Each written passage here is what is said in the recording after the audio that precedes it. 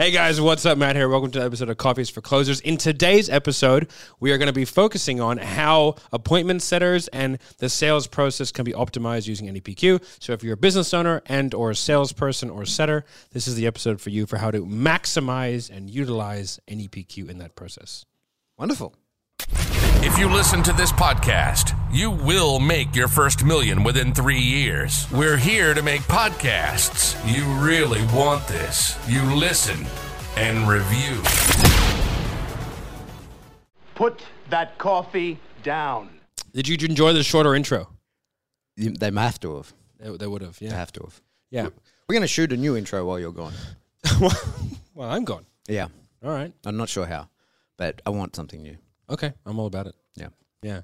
So NEPQ, or NEPQ as the kids say, Neuro-Emotional Persuasion in Questions, is a Give me just a process. little bit of history on that. That's Jeremy through and through, right? Jeremy's thing. Yeah. He started it.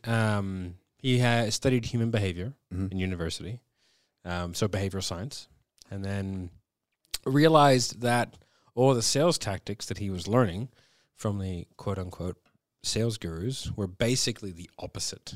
Right. So they were designed to counteract human behavior. So it was like, if I do this, they'll do this. If I do this, and then I'll counteract it through this and counteract it.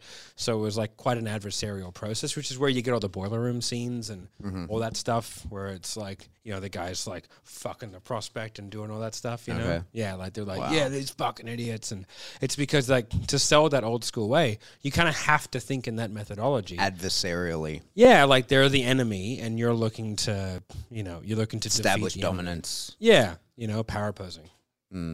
Right? So that's how sales was done for a very long time. And that's the reason why being a salesperson is regarded as, I guess, like a shitty job by a lot of people. You know, people are like, oh, sales guys. And no, there's not a great connotation. Yeah. You know? The avatar of the sleazy used car salesman is what everyone thinks of, right? Exactly. So so Jeremy came along and was like, well, there's better ways.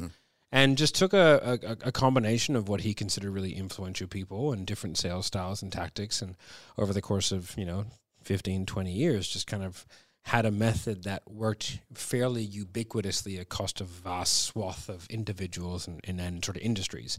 To have what's really, I think, is the only cross industry sales methodology that works no matter what you're selling. Okay. Like you can use it in fitness, you can use it in large B2B, you can use it in SaaS, sales, oil and gas. And we have like clients just from everywhere. I got I just did a training session today and it's like dudes selling window dressings and then the next guy is selling oil and gas CEOs into renewable energies. Yeah, right. Okay. So it's like, and they're all getting benefit. They're all getting better results. And that's what's interesting to me. Like, everybody here, we sell mostly coaching and consulting stuff, right? Yep. But a guy came in when I very first started.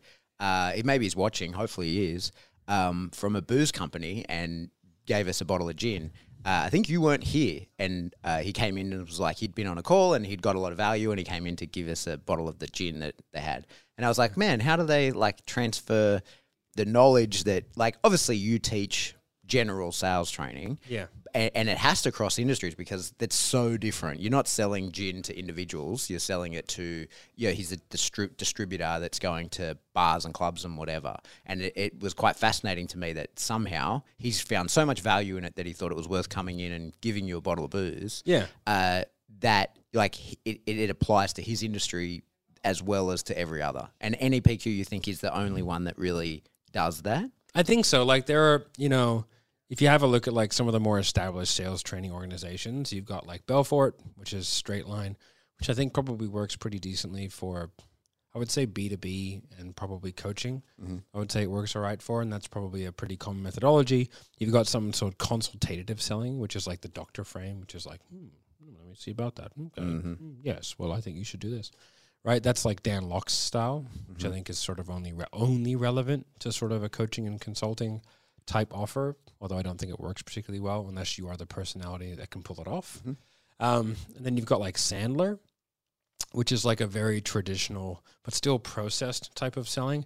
But that's really only reserved for like your larger, more corporate SaaS B2B type stuff. So to me, there isn't, besides Jeremy's and NEPQ, there isn't a methodology which translates as well across many.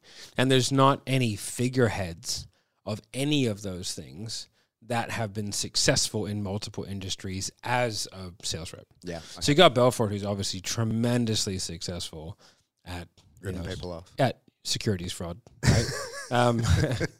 But like, to be fair to him, like after that, he was tremendously successful at selling, because he was selling like Forex hedging and stuff like that. Like he was working for Goldman Sachs and a few other really, really large corporations, and a very, very talented salesperson with a very distinct process. But like, it's not like he's gone on and sold large fitness programs. You know, not that he couldn't, but he hasn't. Same thing with like Sandler. I mean, Sandler's dead, but so, you know, fuck that guy. Yeah. I didn't want to say it. I thought it. You know, fucking. Fuck him. So yeah, like I don't know what that guy did. He died a while ago. So, and you got Dan Locke, who's kind of just like, I don't know, kind of doing his thing, fucking wearing suits and renting mansions that he pretends to own. Yeah, you know. So, I mean, power to you. Yeah, you gotta do what you gotta do. Yeah, you know. Yeah, fake it till you make it, Dan. It's gonna take a while.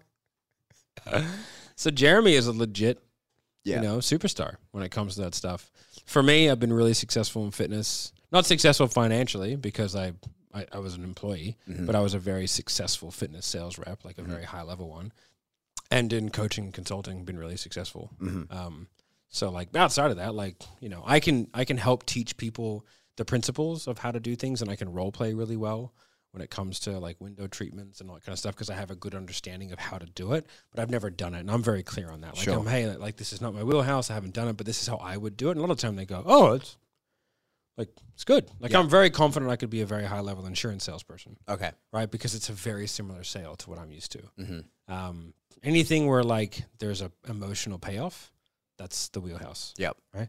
So I think where that comes from, and one of the reasons why we're having this podcast, because somebody asked us in the YouTube comments. So if you want to ask us something, comment down below. Do it. Yeah.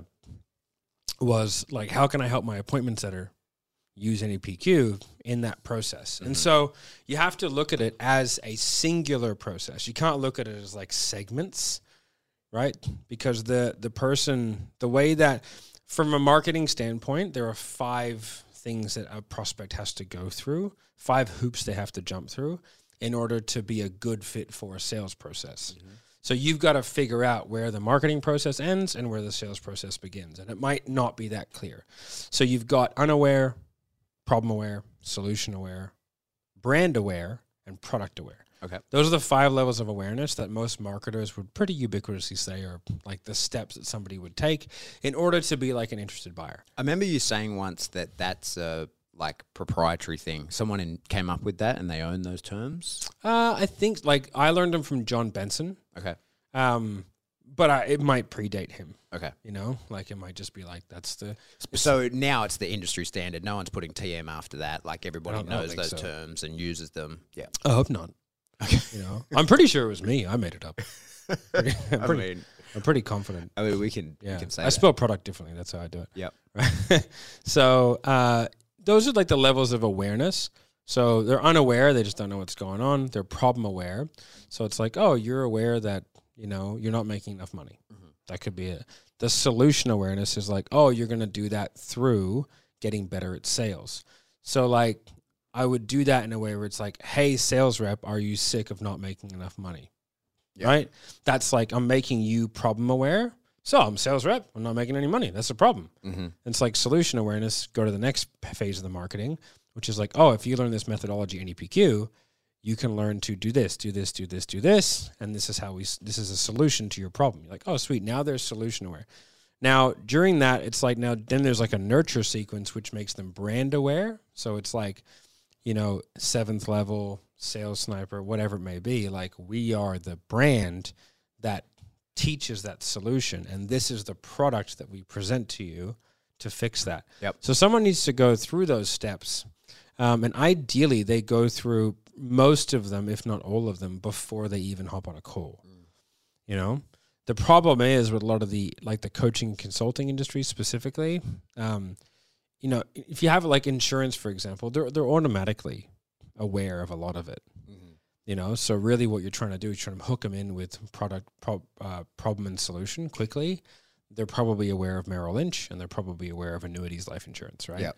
So the you can have a shorter sales cycle. It's simpler. The reason why B2B takes so long is because you're probably creating the problem. I just sold a large customer into a B2B deal. We bought their stuff, and then during the onboarding, I just started probing this guy a little bit. And it was funny. He bought like yesterday, and they were like, "Oh, it's funny. Before we met you, it was like we hadn't even thought about these problems." I was like, "Funny that, right?"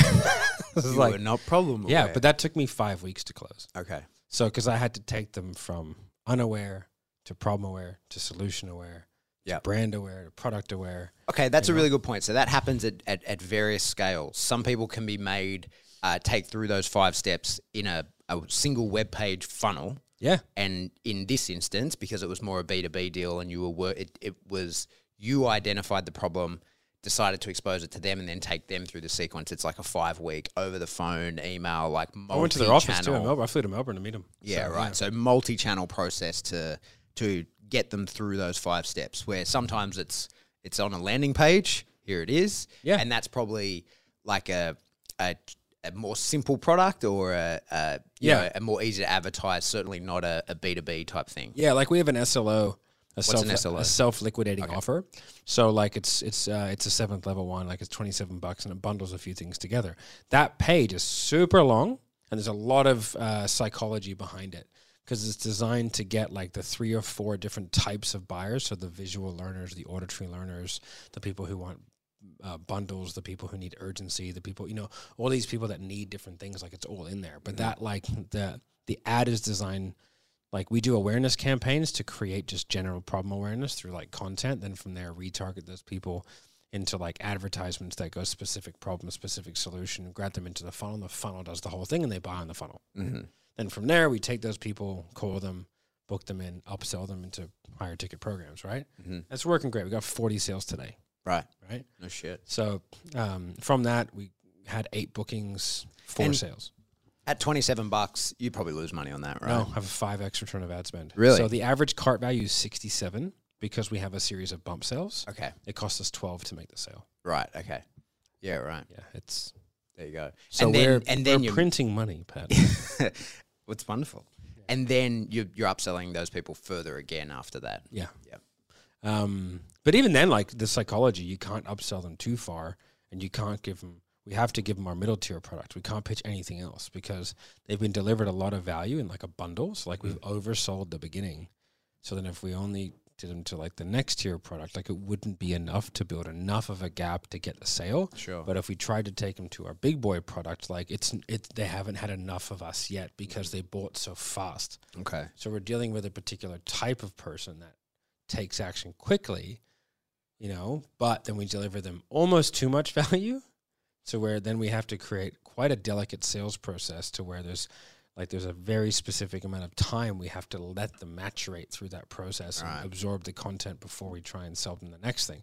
It's taken us about 3 or 4 months to figure out. Like we've made thousands of sales and we've only made about, you know, I haven't upsold that many people until now because we've had to try so many processes to fix that. But that's the good thing about like not being in a hurry. Yeah. You know? So, but like, let's just say, you know, like that question, they're doing a triage and a sales call.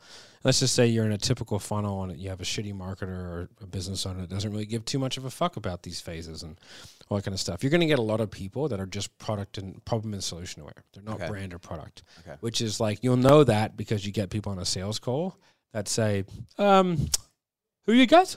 Yeah. What am I doing here? And I used to get that all the time. When I was selling like business coaching for tradies. How dare they? You ever hit them with the don't you know who I am? I know, right? I do these days. Yeah. You know. Anyway. Okay, so they're just like, yeah, I got a problem. I know someone's going to be able to fix it. Yeah. Is it you? Yeah, and it's like the marketing was like vague. It was 9 steps to systemize your business. It was an ebook download. Okay.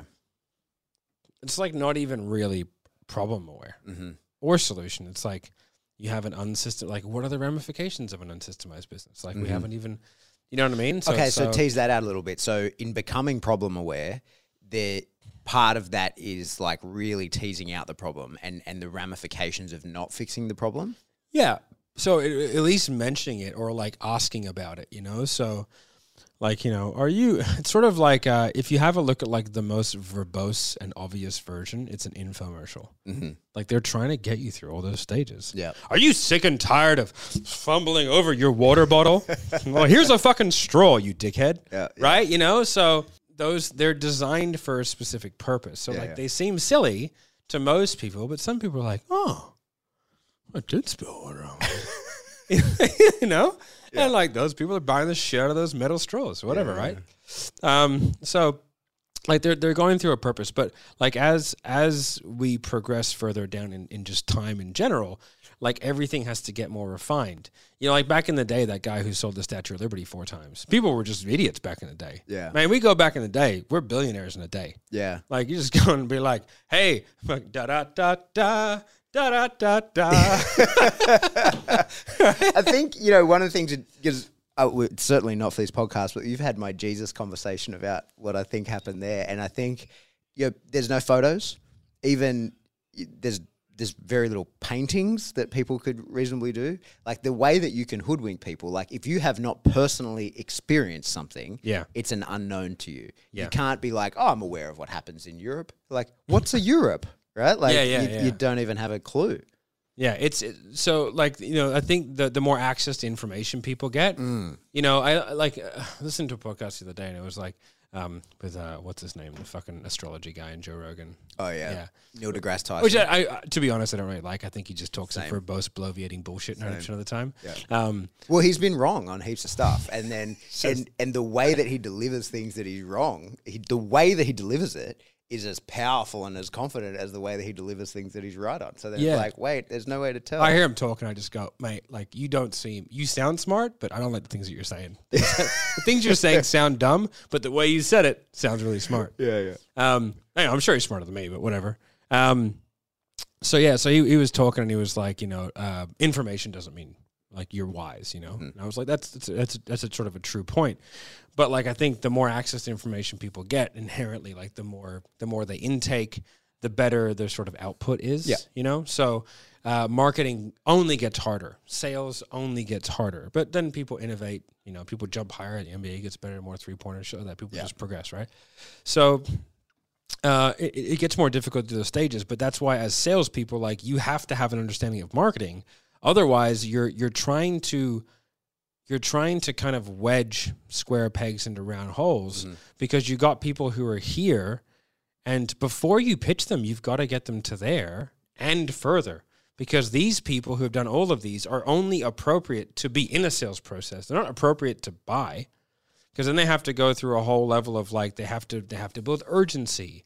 And there's all these other things that have to do to get people to part with money, because parting with money is probably the most painful thing that people want to do, because we've for some reason just tied all this stuff into a bunch of bullshit ones and zeros in a bank account, you know, of which I fucking want. Yeah, as many as possible.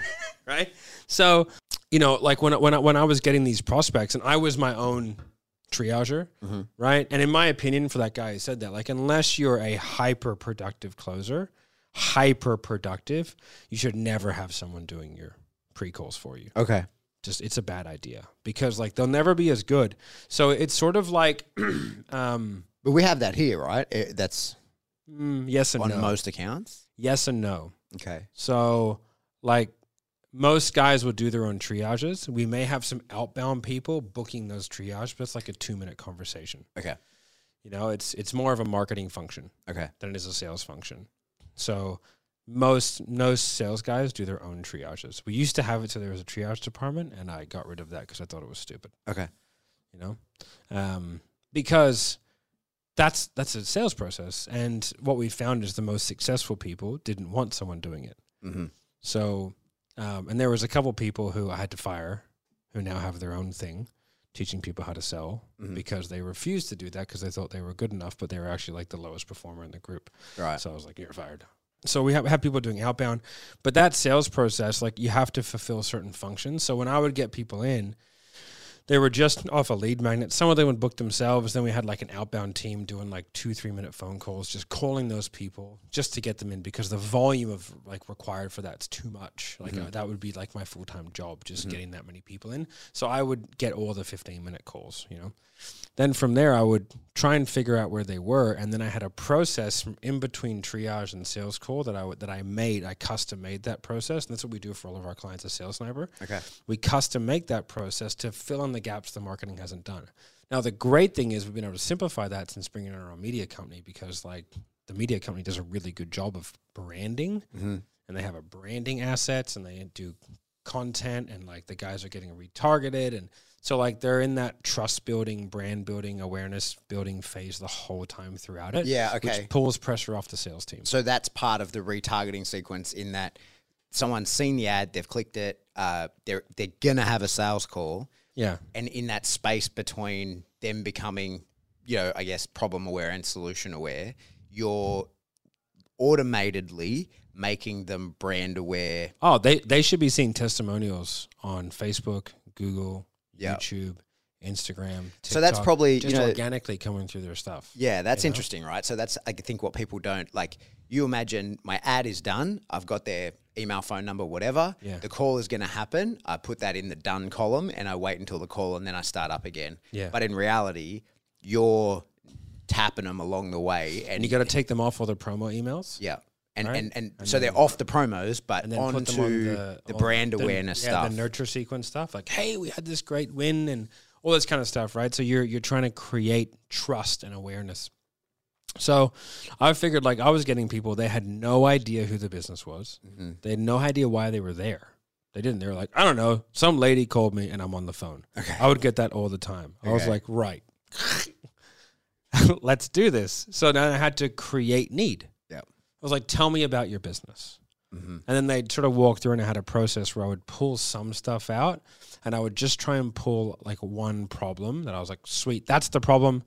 Then I would ask them a series of like logistical questions around that to make sure that like we could even help, because if they were like a brand new business, and anyway, it was only going to work for, you know, like an avatar, right? So as soon as they're in the box, I was like, okay, cool. Based off what you told me, I think that what we do might work for you. If you want, I can book in for a further call, and we can see how we can help. Would that be good for you? Sweet. All right, cool. And I go, okay. And then I booked them in. And I go, all right, I'm going to send you an email. It's a very important email. All right, I need you to read that and reply to me, please. I'm going to send that to you in about 3 or 4 minutes. Is that cool? Perfect. All right, see you then. Send them an email with a homework assignment and specific case studies and testimonials of people in their situation with their problem. So I had a database of problems and people and case studies and videos, and like broken down by like what problem we solved, where they're at in business. So I could like go, okay, like, you know, $5 million business struggling with staffing. There we go. This one. I would go, hey, look, I think this guy will resonate with you. And then from there, sometimes I had like funny words in the middle, because I'd try and send them a very simple email, and at the end I'd go, please reply with flamingo penis if you've gotten this email. Okay. Right? Because if I don't receive a reply with flamingo penis, right, I'm like, hey man, did you see the email? They're like, yeah. I go, open the email and tell me if you've seen it. Yeah. Right? And they go, You got me. And I go, hey man, I don't need to take this seriously if you don't. I'd say, but I'm here to help. Is this still a priority for you? And yes, so it is. that, okay, perfect. That's NEPQ. Is it? Because, you know, that seems to me like you're, and I know this is something you like to do, is like you want those people to be begging for the opportunity to buy from you. I don't even want them to read the email, because then I can push back on them and I can go, hey man, is this fucking serious for you? Because we don't have to do the call. It's fine. Yeah. Right. But it's not necessarily NEPQ, but that's a process. Okay. And so that's where it kind of ties in. So NEPQ. When you did that though, how many people go, nah, mate, I didn't read it? Like, like a bunch. Like a lot. And then you say, are you serious about this? And they go, nah, fuck off. Sometimes. Yeah. And then what happens then? Do you then have to kind of switch gears? Or No, I do you go, just, okay. You just go, It's fine. fuck off. Like, yeah, it's fine. Yeah, okay. Like, you were not going to show up anyway. Be like, yeah, sweet, I'll cancel it. Is that cool with you? Okay, perfect. Hey, if you want to reach out to like 3 months, see if you want to do something about this. You know, so, but it was rare. Like, it wasn't common. Yeah. Most of the time I go, hey, man, did you get the email? They're like, no. I'm like, hey, man, like, you know, did you open it? Yeah, I did. Are you sure? They're like, I'd be like, hey, dude, that's an important email. Like, I've sent it specifically for you to give you enough context where our next conversation can actually be productive. If you don't have 4 to 5 minutes to go through an email over the next 2 days, maybe this just isn't the right time for you. And they go, oh, no, it is. And I go, okay, cool. Reply to the email within the next 30 minutes or I'll call you again. Okay. And they go, okay. And they reply. And I go, sweet. See you then. Okay. You know, so, but that's about kind of like taking them through a daddy's year process, which for that niche worked really well. Now, NEPQ ties on top of that because like that's the logistical journey I'm taking people through, and I'm making sure that I'm tying things off. Like I know that they're not aware enough, so I have to do things specifically to create that awareness, which is like case studies, testimonials, trust building. I need time, so I'm going to do a 2-call close instead of a 1-call close. Like asking people to do a 1-call close at the back end of a cold out, you know, it's just like, it's just not enough time, guys. Like, what are you expecting people to do? Work fucking miracles and Jedi mind trick people into buying shit? Like, it doesn't work that way. Which is why most of those biz op offers have like a 5% close rate. Right. They just don't take the time. That's why they go like that. Right. Just try and outspend themselves, right? So, and that's because like lack of nurture sequence is what you mean. That's what causes. Well, them there's to- that and a lack of brand. Okay. So, like, if you consider, if you consider this thing is like, this is all the people who which I can reasonably sell something to. Like, what I have to do is I have to create a circle bigger than that, where I'm building an audience and just building an audience with trust and content. I'm not offering those people anything. I'm only offering the core group and the middle stuff because those are the people who have consumed enough, gone through that journey to where it's appropriate to offer them something. Then once I get that circle red hot, then I expand the conversion circle, but then I have to expand my brand circle. And so I go through these like concentric circles. And the problem is most businesses, what they do is they have this many people and they just try and crush all the money out of those people, and they hit a point to where like their conversion circle is bigger than their brand circle, and that's when like all the cost per acquisitions just start to skyrocket. And instead of fixing it through brand, they fix it through like media buying data, uploading dirty data, through like What's that? Like when they buy lists illegally and do black hat marketing. You can't do that. Like your data is your data. I can put my data into my businesses, and because I've done the work to get that data, but I can't just like grab data off some random Jono, buy it off him for 50 grand, and then just whack it into my Facebook ads account. Like Facebook will see that, and then we'll go, shut down banned. Yeah. You know? So you can clean it in certain ways, but it's dodgy as fuck, right? Yeah. So basically, like, then they're in a position to where they're trying to sell things to people who do not know who they are. And so all they do is they just, to get the same amount of sales, they go like this to the ad spend. And they just turn it up until they're spending $25,000 a day, right, to make half the sales they were at $5,000 a day. And that's when the businesses collapse. And I've been a part of that cycle twice. All right. As the sales team. And I knew it was happening. And I told them it was happening, but it's not my fucking problem. Yeah. Right? I've just, hey, this is what I think's happening. If you'd like to help fix it, I'm happy to help because we're making great money here. But then what I do is I just start warning out the sales team. This has got 3 to 4 months left. Make hay while the sun shines, champ. And then from there we move on. Yeah. That's happened a few times, but I try and avoid that. But at the time, it was what it was. Yeah. But tying back an NEPQ to that process, which is like, now I've got the logistical process and boxes I need to tick in terms of awareness, which is technically an emotional journey, but it's also just things I need to see, things I have to read, right? But then I've got the emotional journey, which is the connection phase, situation phase, problem awareness, solution awareness. You know, there's a parallel there. Consequence phase, commitment phase, and presentation. So now I have to take them through that sales journey. So now what I've got to do is I've got to figure out where in that logistical sequence of events do I place each part of my sales process? Okay. You know, and that's your sales process. So am I doing a 1 call? If so, I've got to do them all in 1 call. If I'm doing a 2 call, I've got to split them up somehow. For me, I like to do connection, situation, problem. Those real nice and quick. That's my triage. Then from there, I do I recap problem, go straight into solution, consequence, commitment, present. What's That's connection? Connection is like, hey, man, what are you here for?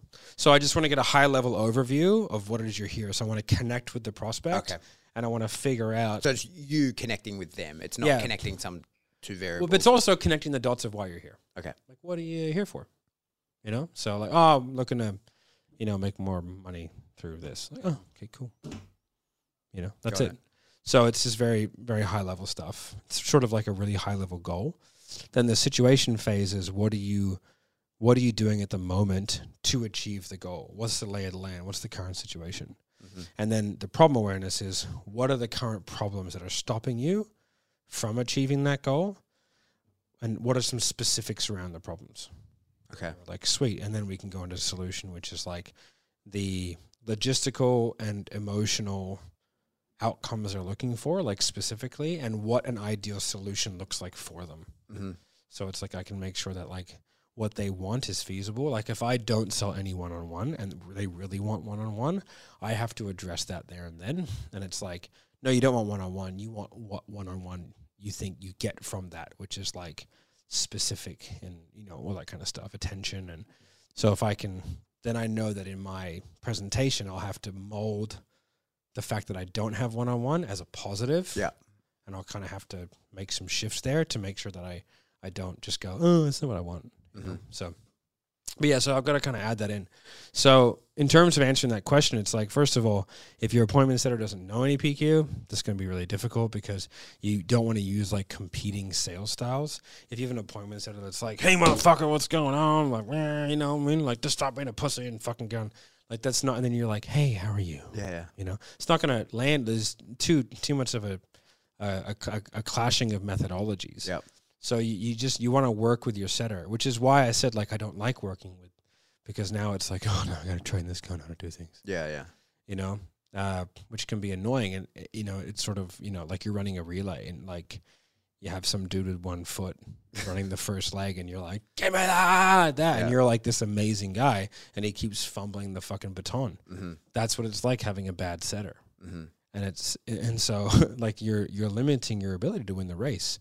But if you're just doing the whole thing, then, you know, you can do the whole thing. Yeah. So that's why, like, unless you're a super high level closer, like I'm talking, you know, 30, 50, 60K a month plus type guy with a really high close rate, I would avoid having someone doing my setting calls for me. Yeah. Because then you just got to coach them. Yeah. It's like, how much time are you willing to put into that person? But you did that, right? Like when you were pushing to try and hit that like 100K a month, you did have 2 setters that you then did coach to I didn't have anyone doing my triage. Oh, right. I did the whole thing. Yeah, right. But I had some outbound people. Okay, that's a difference. So I had an outbound person booking from Lead Magnet, but again, that's like just lots and lots of dials with like a 10 for 15% pickup rate with a 2 to 3 minute conversation just to book into a call with me. And then I had someone doing a lot of my follow-up. Right. So they were booking people who I'd spoken to and rebooking them onto my diary. Right. Okay. But again, it's more busy work. Like, but my sales process, I wanted to kind of control 100% because you can imagine, like, if your first line of defense is shitty. Yeah. It's all downhill from You're going there. to lose the war. Yeah. That's why Special Forces goes in first. Yeah. Because they're cooler. Yeah. Beards and shit. Growing it as you I never had one, but you could imagine if I did. I can, yeah. Yeah. So let me just unpack that 2-call close a little bit. So do prospects typically know it's a 2-call close, like, or it's going to be 2 calls when the first call's happening? I guess it would just depend on how aware the person is in the industry. I think if you're like selling salespeople, I think they fucking know what's going on. Okay. But if you're selling like BizOp, they'd have no idea. Yeah. So do you ever find people when you sort of do your connection, you know, make them problem aware and then, you know, sort of just kind of wrap it up? Do you ever get people like, wait, hang on. Like, why didn't you try and tell me something? I thought we were like working to a conclusion. Like, do you ever find that you're sort of blue balls anyone where they're like, well, what happened here? Sometimes, but I think, you know, the answer, like I was on a B2B call the other day for 7th Level, which went well. And she was like, she came on, she's like, what I want to do for the next 15 minutes is this. And she gave me the agenda for the call. Okay. And I just went, yeah, no worries. I'm more than happy to go through all that with you. But at this stage, like, to be honest, I don't really know anything about you and what you do. So I don't even know if we can help. So if it's okay with you, I can just ask you a few questions and then I can see if I can even help you. Would that be okay? She goes, oh, okay. Mm-hmm. No, and then I just did my process.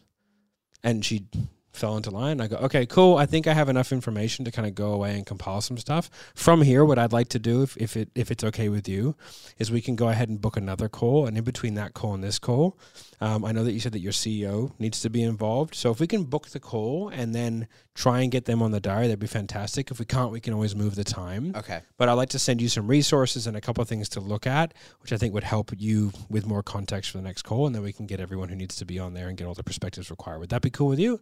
She's like, yeah, for sure. Sounds great. Okay. And she was a sales director from way back, trying to bang it in, trying to just get me to do what she wanted to do. But like, I just was like, that's not happening. You got in a OODA loop. Yeah. Yeah. We should make a YouTube video on what a OODA loop is. Yeah. Yeah. That because I say it all the time, and I'm sure people are watching going, the fuck's an OODA loop? Because I'm pretty sure it's a full military term. Yeah. Where you, like, people's decision-making process, they have to orientate, observe, decide. Like, it's a whole thing. We'll do a video on it. If you want to see that video, comment down below. Tell us what an OODA loop is. Yeah. I don't even know how you'd spell it. It's an acronym, so it's OODA. OODA loop. Yeah. OODA. OODA loop. Yeah. OODA loop. Anyway. I was a digger. I don't know shit. Yeah. I've data dumped so much. People were like, I started something the other day. They're like, oh, hey, man, how are you? I was like, good. Yeah. They were like, oh, we were this. I was like, yes, I totally know you and everything about the relationship that we once had. I did the Special Ops Planners course. So it's off topic of sales, but when I was at the school, I spent 2 years at the Special Forces Training Center. And I got it done in 6 months. I was selecting and training others, sir. I did the SO planning course. So the officers turn up to do that. And Griff put me on it with no rank and didn't tell them I was a Lance Corporal. Amazing. And I did fine. I did great. And then afterwards, when a couple of them didn't do so well, he was like, you know, that guy's a Lance Corporal. And, and all these captains were like, what? Yeah. But it was good because it kind of set the tone for them. The ones that did come into the unit sort of were like, they had much more respect for their diggers because they realized, like, shit, one of these guys, who's just one of them, right, did as well as me on the planning course. So they carried a, that's the way I did it. It had a great benefit for me, but the real benefit was for them to realize, oh, these guys aren't idiots. Like when they come in, they're like, these guys are as good or better planners than me. Yeah. So something that just sort of I came to understand there with the 2 call is that the space between the calls is the opportunity to prep someone for the second call, but to create the either real customization of the product or the illusion of customization of the product. There you go. Yeah. So you're saying to them, okay, I understand about you. I understand your problem. Let me build for you the correct solution. In the meantime, you're hitting them with brand awareness, all of that, so that when you come on, whether you're just pulling it off the shelf because the product is the product, or you, in a B2B situation, really are coming up with a custom-built solution like we would do here with media. Yeah. That's what's happening in that space, so that's how you end the call. And not just like, thanks, bro, talk to you in 2 weeks. You're ending it saying, okay, I will come back to you with a solution to your product, to your problem. Yeah, and more of a discovery phase, so I can, I can get the Legos together, and then while we're talking, I'll build the house. Okay. Even if it's the sort of equivalent of me having you taste something sweet and then drink some water. Okay, yeah. Yeah. You know what I mean? It's like, I'm telling you, it's sweet. It's sweet, right? Like, it's so sweet. Yeah. How sweet is it? Yeah, so... super sweet. Yeah, customization is it's probably a full topic in itself, making something, I won't say look, because that seems dodgy, but feel more customized than it may or may not be. Mm-hmm. And there's really a lot of ways to do that. One of them being like having 8 to 10 different pillars that you can pull from, but only presenting certain ones. Mm-hmm. To stop your presentation from being too long and like logistically overwhelming, especially if you're selling like a product that's designed to simplify something. Okay. You can't just like go, well, this is everything we're going to do for you, because like you're immediately overwhelming. And your sales process has to reflect that too. So I did some consulting for a business where their entire business is helping people simplify their life and be more like succinct, get in flow state, all that kind of stuff. And their pre-sales call process was a 100 question survey. Wow. And it was like, it was intense. And I was like, but man, like your people are overwhelmed and overworked and stressed out of their gourd as it is. And your sales process requires them to fill out a 100 question survey. Yeah.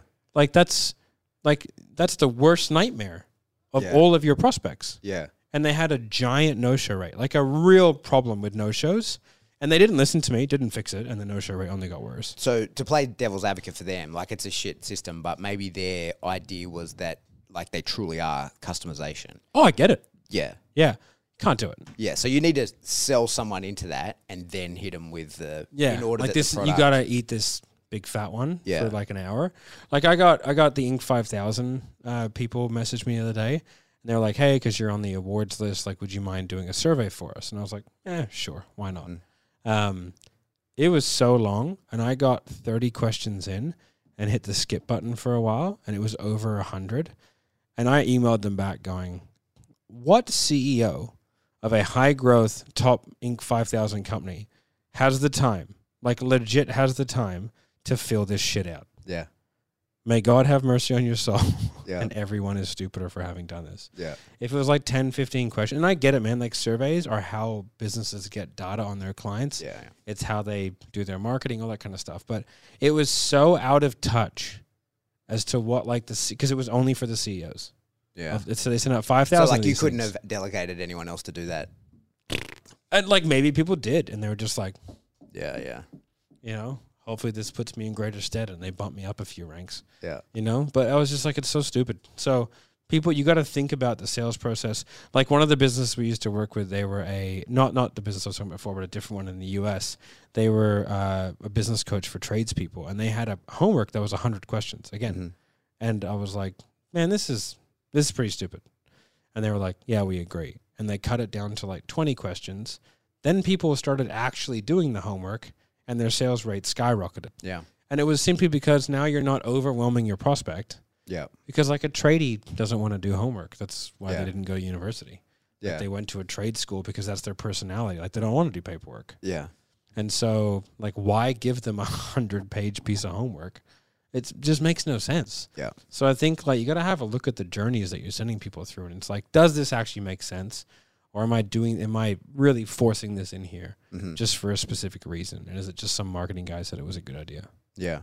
This is how you gather data. And it's like, okay, mate. Hey, something you said before, you said the pillars. So do you mean that's like the specifics of the offer? Is that what you mean by pillars? It's the way in which I present the specifics of the offer. Yeah. So if buying into whatever they're buying, there's 10 cool things they get from it.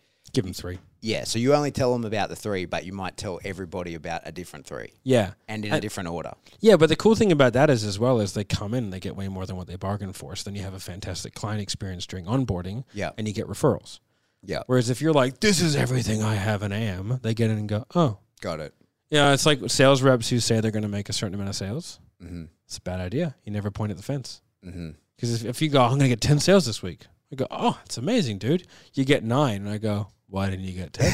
You've had your whole life to Yeah. prepare for this. Whereas right? if you say I'm going to do 4 and then you get 9, I'm like, oh my God, you did 9. Yeah. This is incredible. Yeah. So like there's no way you win. Yeah. Unless you get 11, in which case I'm like, oh, well done. Did Yeah. 1 more. Right. So expectation management is a big one. And that's why, but I like doing the pillars because it doesn't overwhelm. A lot of people they're very anxious during the buying, part. And so they're looking for a reason not to do it, even subconsciously. So not overwhelming them with information is really important because then you go, wow, you've given me a lot to think about. I just need to go away. Yeah. And if you've done that, I consider that overcooking the pitch. Okay. So And there's probably no coming back from that, right? Because if they say, you've given me a lot to think about, I need to go think about it, you can't hit them with the, I need to think about it objection because the objection to that, the fix to that is, let me give you more information. yeah. So- It's a very difficult one to come back from. Yeah. How would you? I mean, I mean, obviously you avoid it. But you need to shift. You need to tie back I need to think about it with like a specific methodology of decision making. Mm-hmm. So you'd go, okay, that makes sense, man. Like you need to think about it. Let me ask a question. Do you feel like I guess our decision making process is affected by our perspective and our outcomes and kind of everything that we sort of perceive in life? They go, yeah. And I go, and just in terms of kind of where you're at, with your business or whatever, like, are you happy with where you're at? And they're always going to say no, right? Because it's the whole point of the call. And I go, okay, so are you happy to allow the decision-making process, which got you to a point to where you're ultimately unhappy, to dictate your life and your results moving forward? Mm-hmm. No. Why not? Sometimes I'll add in a 1 to 10 in there to kind of break it up so it's less transparent. Mm-hmm. So I go, okay, so scale of 1 to 10. Are you happy with where, stuff like that? Because you want to break it up because you don't want it to be in such a logical sequence to where they're like, I know what's happening. Okay, here. That's interesting to me. So you have a reason, you give a binary yes or no and a scale of 1 to 10 in that, like, yes or no is more abrupt, you think? And give me a scale of 1 to 10 of how you feel about that, gives them more leeway and allows you to continue the conversation even if they were potentially going to give you a no when you wanted a yes. Is that the reason you do that? It's also, yes. So the scale of 1 to 10 one's an interesting one. A lot of people do that in, I think, an incorrect way. They go, scale of 1 to 10, Pat, how important is this to you? 1. Sweet. How dare you? But 5. Yeah. Like a lot of people will be like, okay, like why are you a 5 and not a 7? Okay. That's how most people do it, right? Okay, so why are you a 5 and not a 7? Right? And then you explain, and then from there I can build a gap. I would say, okay, well, 5, it's in the middle, it's not bad. Why aren't you a 2? Okay, so you go the other way. Yeah. So, because if you play that out... I see where you're going. Yeah. Yeah, I see it. So, instead of... Which the whole sales industry will go, well, why are you not a 9? Mm-hmm. And then I have to explain to you all the reasons why I'm not motivated. Yeah, so you're by saying why are you not a 9, you're trying to pull them to being a 9. But by saying, like, how come you're not a 2, you're kind of like coiling a spring and letting themselves spring themselves up to the 9. Exactly. Yeah. And then from there, they'll explain to me all the reasons, and I'll go, okay, well, it sounds like it's somewhat important. So, like, no bullshit, no ego, no nothing. Like, where are you really at? Like how important is this to you? Mm. And they'll go, oh, yeah, it's pretty important. I go, okay, why? So I do it the opposite way. Yeah. It's a more effective way of doing it, I think. So take that home, kids. Write that down. If you like that, put it in the comments. Yeah. I think we're going to have to wrap it up because we have somewhere to be. Okay. But we bounced around quite a bit. There was a lot. I think we answered the question. Yeah. So in answer to the question about using NEPQ for your setters, yeah, the answer is be your own setter. That's if you're good at NEPQ, don't risk somebody else fucking it up for you. Yeah, or you got to teach them, and then you have to have. There is one process broken up into parts.